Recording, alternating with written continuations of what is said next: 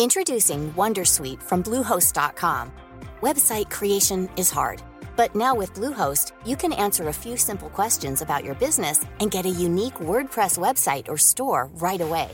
From there, you can customize your design, colors, and content. And Bluehost automatically helps you get found in search engines like Google and Bing. From step-by-step guidance to suggested plugins, Bluehost makes WordPress wonderful for everyone. Go to bluehost.com/wondersuite. Hey, Dave. Yeah, Randy? Since we founded Bombas, we've always said our socks, underwear, and T-shirts are super soft. Any new ideas? Maybe sublimely soft. Or disgustingly cozy. Wait, what? I got it. Bombas. Absurdly comfortable essentials for yourself and for those facing homelessness. Because one purchased equals one donated. Wow, did we just write an ad? Yes. Bombas. Big comfort for everyone. Go to bombas.com/ACAST and use code ACAST for 20% off your first purchase. This is episode 37 with Ani Alexander.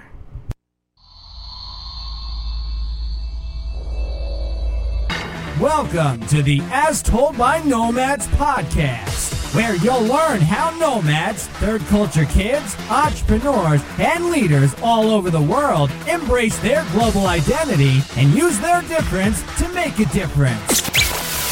And now, having lived on 4 different continents, here's your host, Tayo Rockson.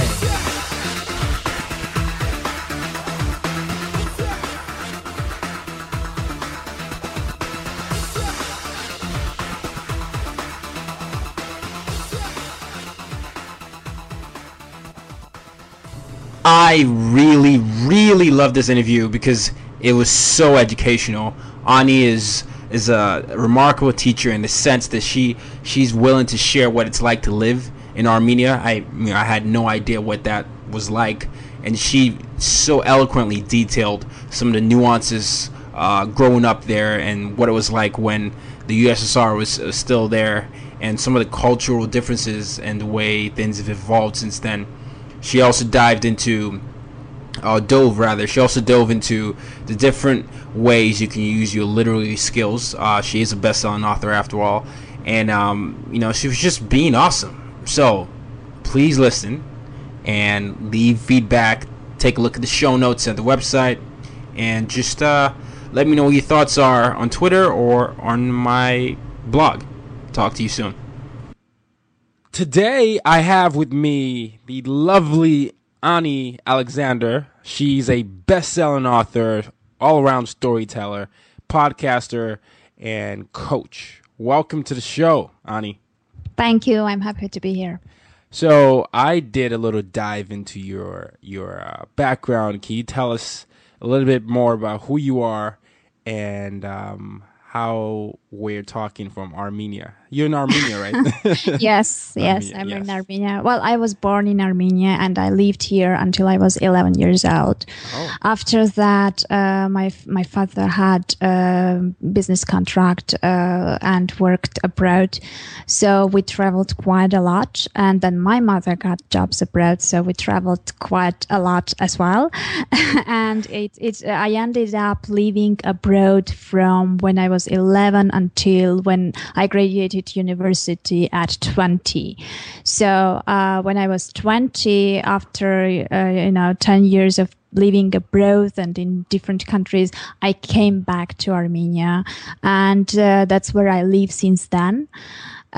So it's been quite a long journey. So I studied in different schools in different countries. I studied at the university abroad as well. And then when I came back to Armenia, I started my corporate career here. And I also had many changes there too. So I worked in different spheres, starting from banking to telecom to marketing and different development projects. So, but mainly I worked for international companies. So I was still involved in in the different cultures and different countries at work as well. So basically that's it. Just a few years ago, I left the corporate job because I wasn't really satisfied with that. I realized that it was not for me. So I decided to take I also realized that, I'm in that age that, if I don't make it now, I won't make it later on. So I decided to take this risky step and get away and try to follow my passion and my dreams and do something meaningful. So I left the corporate. I wrote books. Now I'm working with newbie authors. Basically I'm doing what I really like doing right now. There's no better time than now, right? Yeah. So you were talking about how you grew up in different countries. Can you talk about the different countries you grew up in, and also what specifically your parents did that led them to travel around so much? Well, my father is an engineer, so he worked in the optical and electronical spheres, and they were doing different chips for different equipment, let's say. I don't know the exact details, but so that's what he did. and my mother is a diplomat, so she worked in embassies. And, the first half of the travel was related to my father's contracts, and the second half of the travel was related to my mom's missions. And so that's how it started. I left Armenia when I was 11 years old. We went to live to Bulgaria, and I went there to high school. Well, it was quite difficult because I didn't know the language, and after the collapse of the Soviet Union and the Soviet system, my generation didn't speak Russian either, so we didn't really have a common language to share. Which was bad, but at the same time very good, because it forced me to learn the language very fast because I just had to. Yeah. After that, when I graduated from high school, in between that, actually, we also lived for a while in the Czech Republic. And there I went to school also for about half a year. It was like a period of 3 years approximately when we were like in Bulgaria and in Czech Republic. And after that, I lived for about a year in Moscow, Russia. And after Russia, we left for Belgium, and we lived in Brussels. I lived there with my family for about 3 years. And then my family was back to Armenia, and I stayed there alone for 2 more years because I was studying at the university. So I stayed there until I graduated. So it's been a nice ride, challenging, but nice. It changed me a lot. And I think that, there is really a big influence in everything we did during those years, because the way I am now, I think it's mostly because of all these different cultures and because I had to adjust to so many things. No, I agree. Can you tell me about that change you experienced? How did you connect in these different cultures? I know USSR, is no longer there, but, it broke up during that period, so you had to learn different languages. So, well, actually, we always have to learn different languages because Armenians, no one speaks Armenian besides Armenians. So you do have, if you want to communicate with other people, you do have to learn other languages. And what we do over here, we all study Russian, and most of us study English. And I went to a special English school where we studied all these 3 languages simultaneously from year 1. Wow. So by the time I left Armenia, I already knew 3 languages. Okay, so you knew English, Armenian, and Russian. And Russian, and then you went to, you were traveling to all these countries.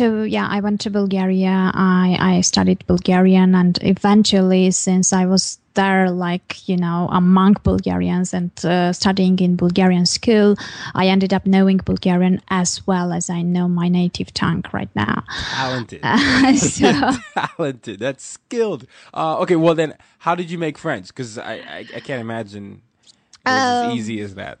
Well, in the beginning, like the very first days, it was quite difficult because I already had friends here in Armenia, and you leave and you end up being in a completely different place. And, children you didn't know anyone first, and they were quite different, I have to admit. It's not like, children everywhere are just the same. No, it's not like that, because the way they grew up was different. So as a result, they were, not like us as well.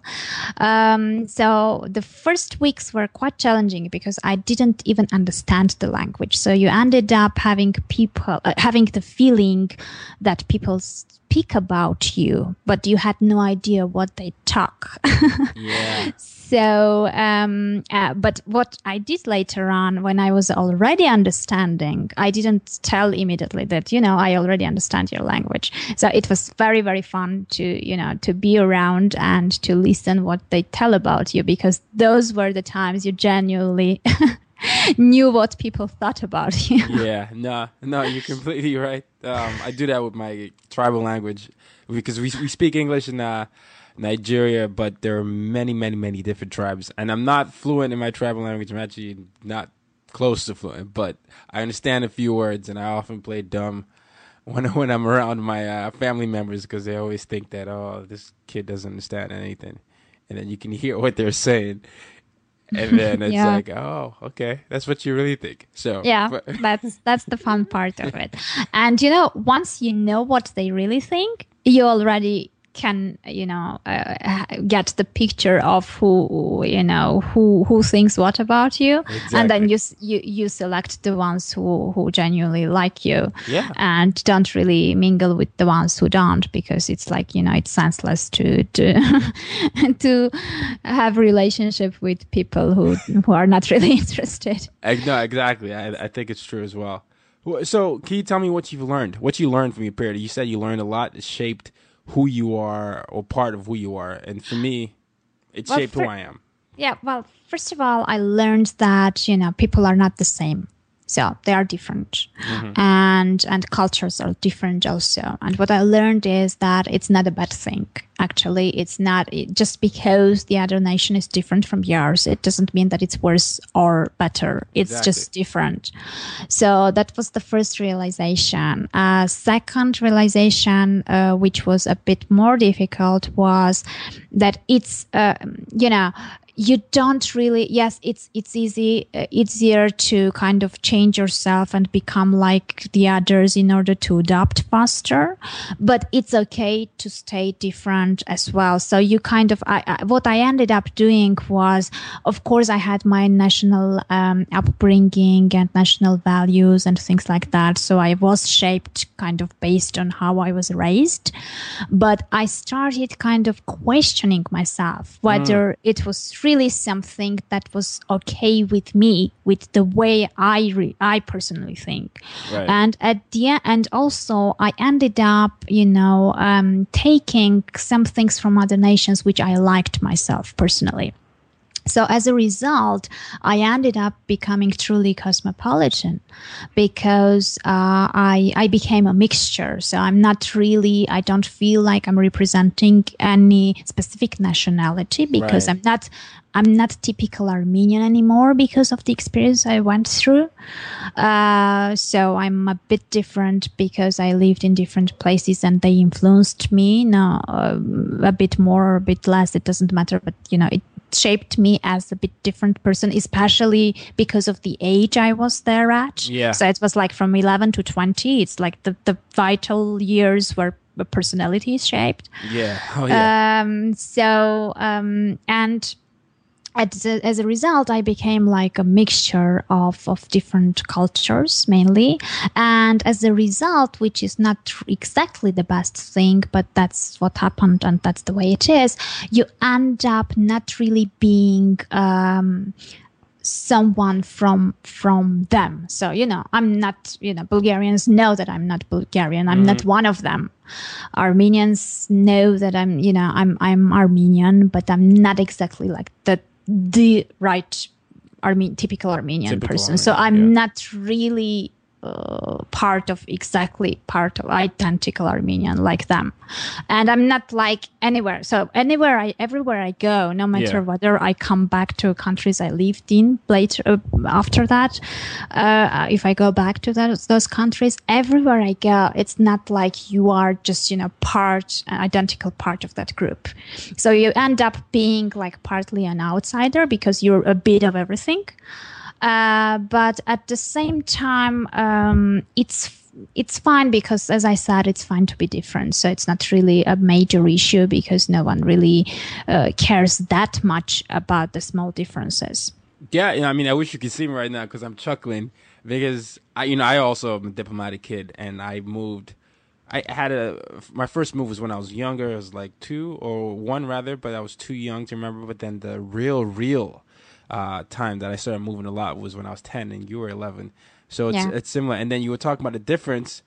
It just so happens that, that I don't know if I told you earlier, but my mission statement is use your difference to make a difference. And it's all about embracing that different part about ourselves. Yes, we're all part of the human race, but we're all unique in our own ways. And I'm always trying to highlight the different aspects of different people and how they can use that to make a difference. So, Ani, you, since you're so lovely, you eloquently talked about how different you were and how okay it was. How is it that you use your difference to make a difference? Well, what I'm doing mostly, I'm working now with writers mainly. And what writers are, they are creative people who are storytellers, who are telling stories, and each story is unique. So what I'm trying to make them believe is, of course, there is a commercial value in what they write. Of course, there are genres which are sold better. Of course, there are many creative courses which teach you how to write and what's the way to craft a novel and things like that. Right. But I also tell that, don't really get too drifted with those things because you have your unique way and you know it best. So being different in this case is an asset because if everyone wrote exactly the same way they are taught to write, we will end up reading the same books over and over again. So this difference is something they have to use. They have to have their unique writing style. Basically what I believe is you have to know a good grammar and you have to spell well. The rest is up to you. So it's good to know the rules, but you can break them. You can break them and you just, you have to kind of, illustrate and show that difference of yours because that's what's going to differentiate you from the others. And most probably readers will like that part of you. Exactly. So you're using your difference to make a difference by showing others how they can find their voice through writing. Yes. That's good. I don't know if this is common. I've always written, ever since I started off with poetry, when I was in middle school, high school, and then it sort of graduated to blogging. And then when I figured out this third culture kid is essentially what we are when people spend the formative periods of their years outside of the parents' cultures. Once I figured out that word, I started, I don't know if maybe you can tell me if this is common or not. I had all these influx of ideas. So I wrote 3 books in a span of 4 months. So I started in July, but I had never really experienced that influx of creativity before. Before I do a weekly blog, so I write almost every day. But the idea where I started to write 90-page books, it was I don't know, it was just insane. It was like I had this creativity, I needed to just write, and it was like an outlet, and I was expressing my personality.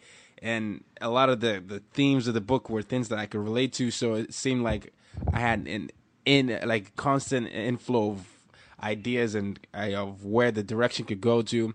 And I dove into fiction writing for the first time, and I was very weird for me to write from that because I always did nonfiction. And what was always weird was the he said, she said part, but coming up with the themes, I just said, I'm going to use a unique style and just write my personality. Well, many writers would kill for that because, many writers have just the opposite problem because they have different writer's drafts. They start writing, but then they think it's not good enough and they stop like in the middle, or they go back and start to edit the text, or, they don't really forget everything and write just for themselves. So there are really, really many barriers that keep them from getting into the stage you were at. So it's not common. Many people would like to get there, but they have different things which come on their way. But when it comes, you just have to get the wave and try to keep it for as long as possible. Yeah, you said many writers will kill for that. I still don't know if my stuff is good enough because I've never written fiction before until now, and have a mini trilogy going on. But to me, I'm not sure if it's good enough. It's like I've never written fiction. Maybe no one's gonna read this, but it's the first drafts are never perfect. Right. Even like the best writers can't write a perfect first draft. So that's something that people have to understand. If you're writing your first draft, it doesn't have to be perfect, and you don't have to make it perfect. You just have to finish it. So it's just the issue of putting words on paper or on a key, typing it on a keyboard and doing it until the end. So that's the thing. Later on, you will self-edit it. Later on, you will have an editor who will work with the text. Later on, you can fine-tune things. But the biggest issue is that, if you start thinking if it's good enough or not, or if it's, rightly written or not, you may end up not finishing it at all. And you need your draft to work on it later on. Yeah. See? Sage advice, Amani. Finish what you start, and then you can worry about the other things. So you mentioned it. You're an author. Yeah. I know your pen name is Ani Alexander, but why don't you just tell the audience what your last name is? Well, actually, Alexander is my father's name. So what I did is I just, I didn't change my name. I just took away the surname. So in English, not in English, but just like that, my real full name is Ani Alexander Chibukchan. And, it's, the surname is difficult to pronounce, difficult to remember. It's quite, different, and it's not very easy for foreigners to absorb. Right. So I thought that eventually one day when I become a famous writer or famous whatever, and people end up talking about me and telling, have you read the book of Ani Chibukchan? I don't think they will, first of all, remember the name. Right. And second, they can pronounce it right. So I would end up, listening to different variations of wrong pronunciation of my surname. Trust me, I know what you mean. So what I decided, and I didn't really want to take a pen name in a sense that to take a completely different and foreign name for me, which I don't associate with. Right. So I thought about it quite a long time. I couldn't come up with anything creative or think that I would like or would kind of feel comfortable with. Life is made up of many gorgeous moments. Cherish them all, big and small, with Blue Nile. Whether it's for yourself or a loved one, Blue Nile's unrivaled selection of expertly crafted fine jewelry and statement pieces help make all your moments sparkle. Blue Nile's experts are on hand to guide you, and their diamond guarantee ensures you get the highest quality at the best price. Celebrate a life well lived in the most radiant way and save up to 30% at BlueNile.com. That's BlueNile.com. Introducing Wondersuite from Bluehost.com. Website creation is hard, but now with Bluehost, you can answer a few simple questions about your business and get a unique WordPress website or store right away. From there, you can customize your design, colors, and content. And Bluehost automatically helps you get found in search engines like Google and Bing. From step-by-step guidance to suggested plugins, Bluehost makes WordPress wonderful for everyone. Go to Bluehost.com/Wondersuite. So I just decided that what I will do is I will just take out the surname. It will not be a big change for me. I'm still comfortable because it's just part of my real name, full name. Mm-hmm. And that was the solution I found for that stage. No, it's good. I mean, even now that my full name is Akintayo Abiola Broxson, but Tayo is short for Akintayo, and people still say Teo all the time. I mean, so my name is often mispronounced all the time. But I found that I love my name, and my full first name Akintayo means the brave one or warriors brought us joy. So it's a really, really nice name, but people never know how to pronounce it. So I took like a shorter version, Tayo, which is like Andy for Andrew, just so people could actually relate to it more. So, but I could definitely relate to you on that point. It's so it's always unique when people, and it's always weird when someone pronounces your name, mispronounces your name after you've corrected them, and you never know if you should just let them say it, like, okay. Well, it's just, I mean, you know different languages, and you know this thing that there are a lot of languages which don't have some of the sounds you have in your. So even if they try hard, there are some things they just can't pronounce it right. It's not like they don't want to, but they just can't. You just let them go. In middle school, I used to go by Roxon, my last name, because it was so much easier. But then I just said, you know what? I'm going to make you guys say at least one part of my first name. But all right, so that's cool. The other thing I wanted to talk to you about was what living in Armenia is like. I live in New York City, and I that was a very intentional move, just because I love being around different cultures, and I love stepping outside and hearing someone speaking French and then another person speaking Spanish, and someone arguing in Italian. But what is living in Armenia like? Living in Armenia is just the opposite of living in New York, because you will only, most probably, you will only hear Armenian, because 98% of Armenia's population are Armenians. So you won't really see different cultures apart from the tourists. Okay. And maybe a bit of the international companies who have expats working here, but not much.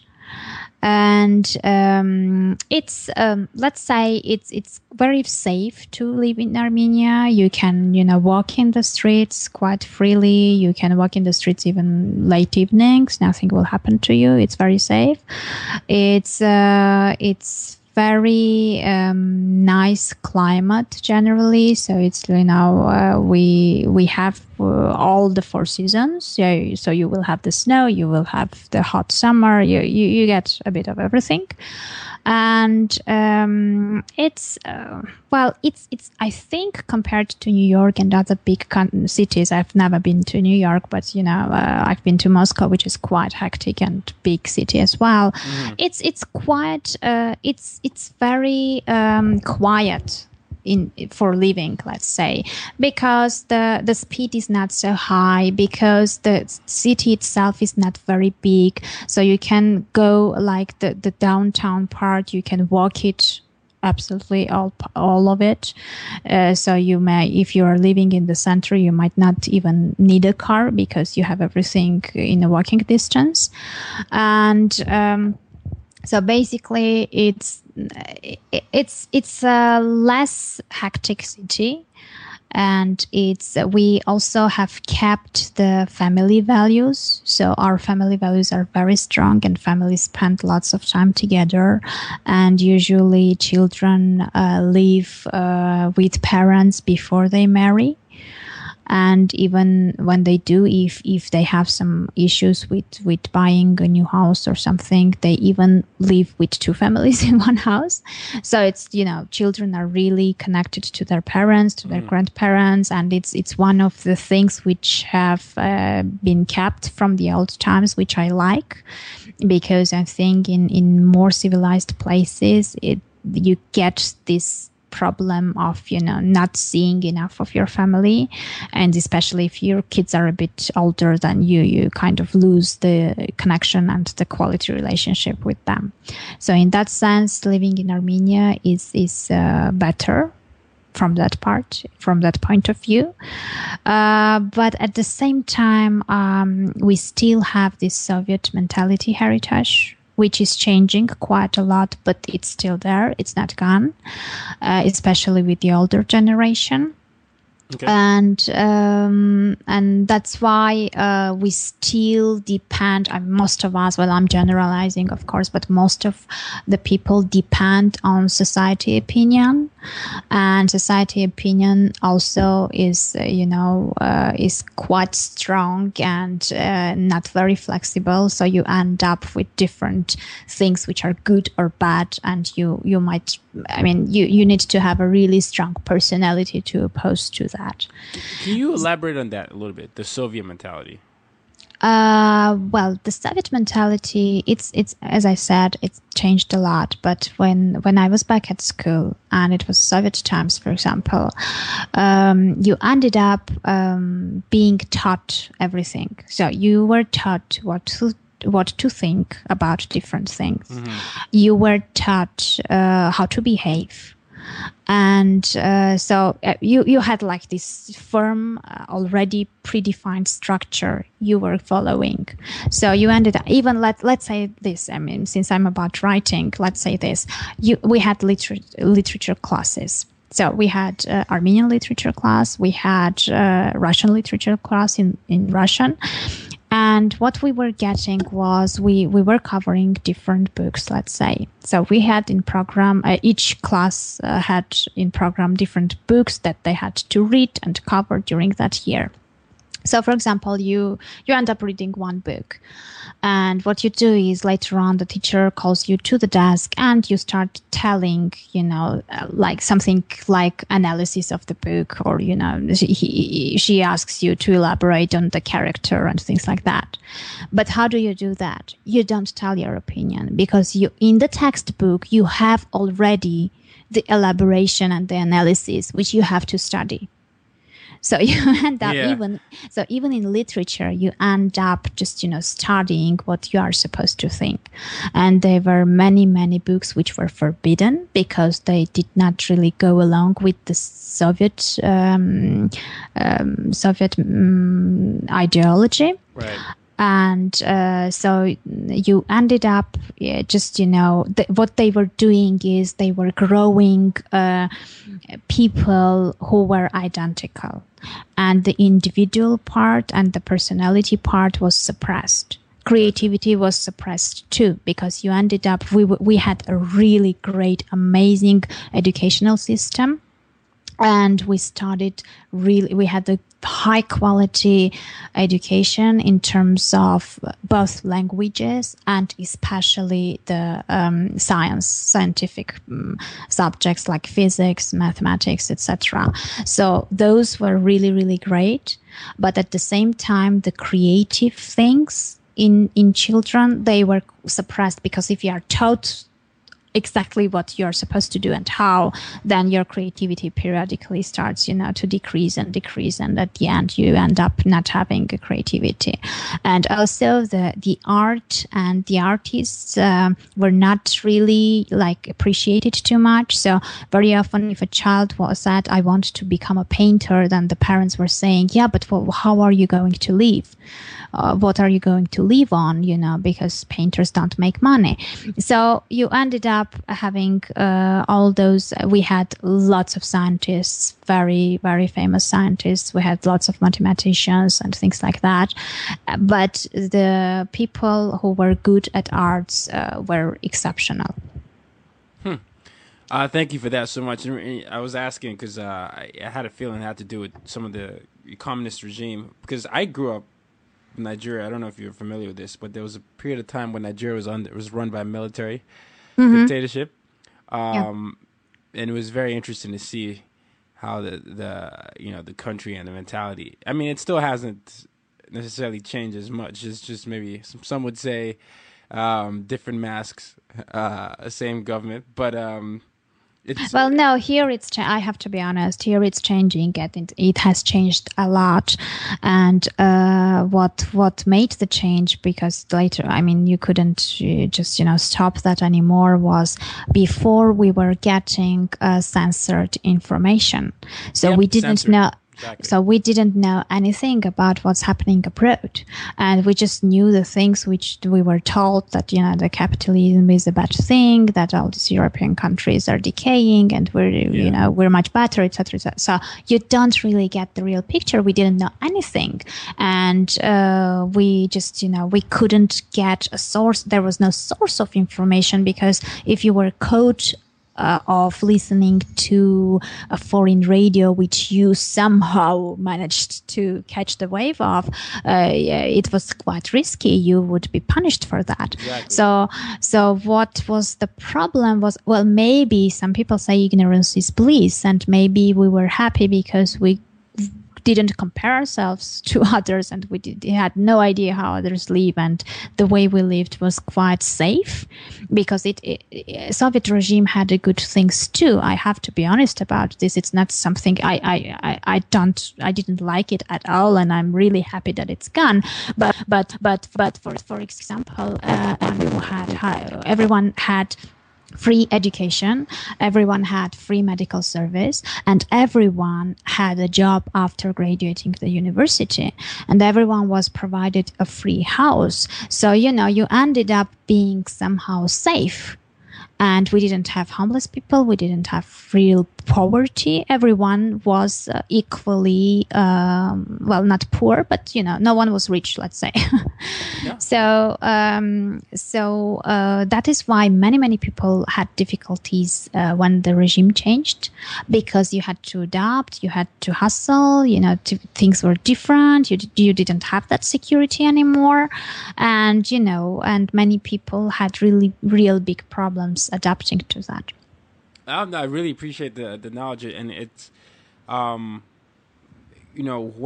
we started to come out of our dictatorship, a lot of the reporters that we had, because a lot of them went to exile because they were, you weren't allowed to voice your opinion as much in the early 90s in Nigeria. So they would write about the government from abroad, but you were saying, that censorship, we had a lot of that censorship too. So it's funny how, as the government starts to change, freedom of speech starts to come out more and more. Exposure to Western or any other form of media starts to come out. So, it's interesting how the progression goes like that. Yeah. Okay.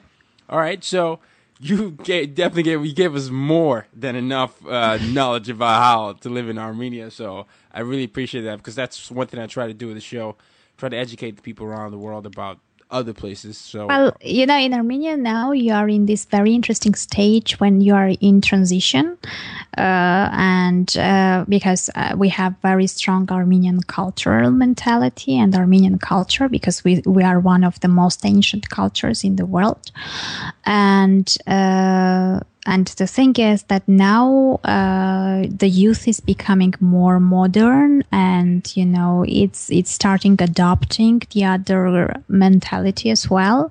So we're into this transitional period where things are changing, and the older generation is not really happy about that, but the younger one is very, very fast adopting things which they think they want and need. So it's becoming like I think this is the period of concentrating change. Yeah. And it's very interesting to observe, because things change every year, and you can see it in people's lifestyle. You can see it in what is on TV, and things are changing a lot. So you're just in the middle of these changes. Well, if it's not too personal, how are you raising your kids with this change? Well, I have one son, and he's 10 years old. And, since I already was changed by the time he was born, I don't think I'm trying to encourage his individuality. Okay. So, and I'm trying, I don't know if it, I do it very well or not, but I'm trying to understand what his desires and his thoughts are, and then build on that. Or when I'm just telling him about things, I'm always want him to know that there are always other different options, and there is always a choice. So what I do is I show him what I think is right. But at the same time, I just always tell him that, when people tell you something, just, think it over and don't take it just that as it is, because there is always a choice of making a different decision. And that's why you won Parent of the Year in Armenia. So, thank you. All right. Okay. We're coming to the tail end here. Can you talk to us about your work at AnnieAlexander.com? Why you're so passionate about it, where people can find you, and what you hope to achieve with your Well, AnnieAlexander.com is my website, which has mostly my podcast featured on that. So you have the archive episodes and you can listen to everything I've done so far. My podcast is not old. It's just 2 months old.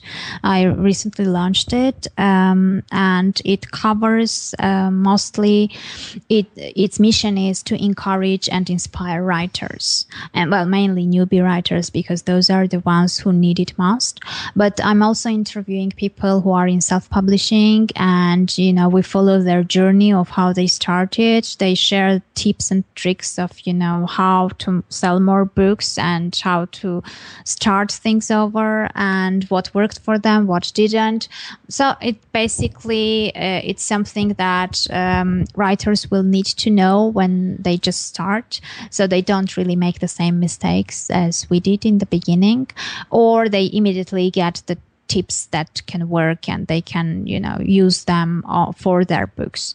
So it also features different musings, thoughts, and some of my books there, but the main focus is on the writers. So this website just tries to provide value and information for writers just all in one place, because when I was just starting, I learned everything from scratch, and I spent too much time surfing the internet and looking at different things and resources and things like that.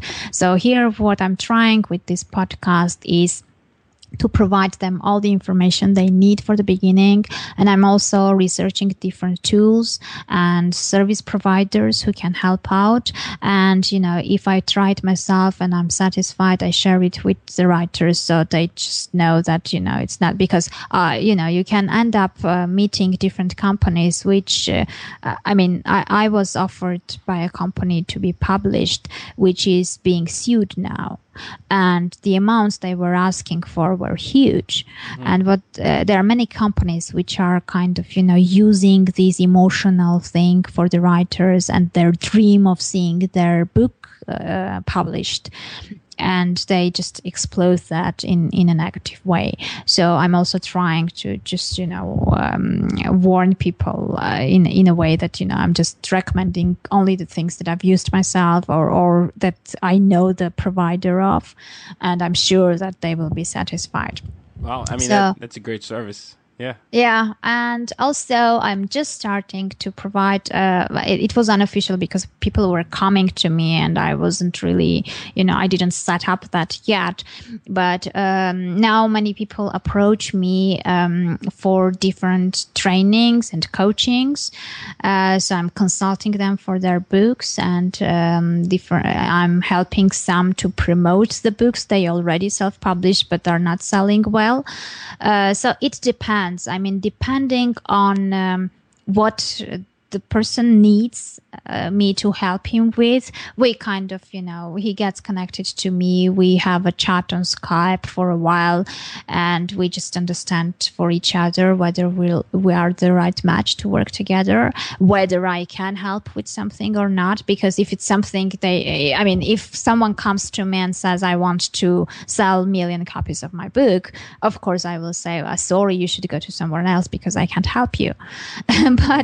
But if there are things which I know and I can do and I can help, I'm more than happy to do that. Yeah, I think it's great. And it's funny, we have a lot of similarities. We're both diplomatic kids. I just became an author. You've been a best-selling author, so I'm just going to be following your footsteps in that. And then new podcasters. Yours is 2 months. Mine, at the time of this recording, is 3 weeks. This will probably come out around the 2 month area, but So you'll have this honeymoon period of being new and noteworthy. I just got out of there a few days ago because they keep it for a certain period of time, and later on you're not new anymore, obviously. So you get out for a while. Well, now you're what's hot, so that's the next step for you. So yeah, that's the next challenge. Well, thank you so much, Ani. Before I leave, I just want you to give your 11-year-old self a piece of advice, and then I'll close. Oh, well, I guess it will be like 3 pieces of advice. Believe in yourself, follow your passion so you don't really waste your time in corporate for years. And just, help people. Help people. Yeah. Follow your passion, don't waste your time in corporate, help people. Okay. Follow your passion. So you jump there straight away, not just trying things which don't work for you, but just go straight to what does. Gotcha. So where can we find you? Well, it's you can find me on the website www.anialexander.com. Ani spelled ANI, and all the social icons are there. So I'm using mostly Facebook and Twitter, but I'm also represented in other social media too. So from the website you can just go and check all the profiles you're more interested at, and basically that's where I am. All right. Well, thank you so much. Thank you. And I particularly enjoyed the Armenia education part because now I know a lot more about that region. Well, okay. Thanks a lot for inviting me over. It was, usually I'm the one who's interviewing, so it's quite a nice experience, a big change. Well, I'm happy to help you out with that experience. Thanks a lot. Well, I wish you success with your podcast and with the big writing pieces you did over those days when you had this inspiration. You've just been listening to the As Told by Nomads podcast. For more ways to use your difference to make a difference, as well as for show notes, head over to www.uydmag.com. Till next time, go out and make an impact in your world.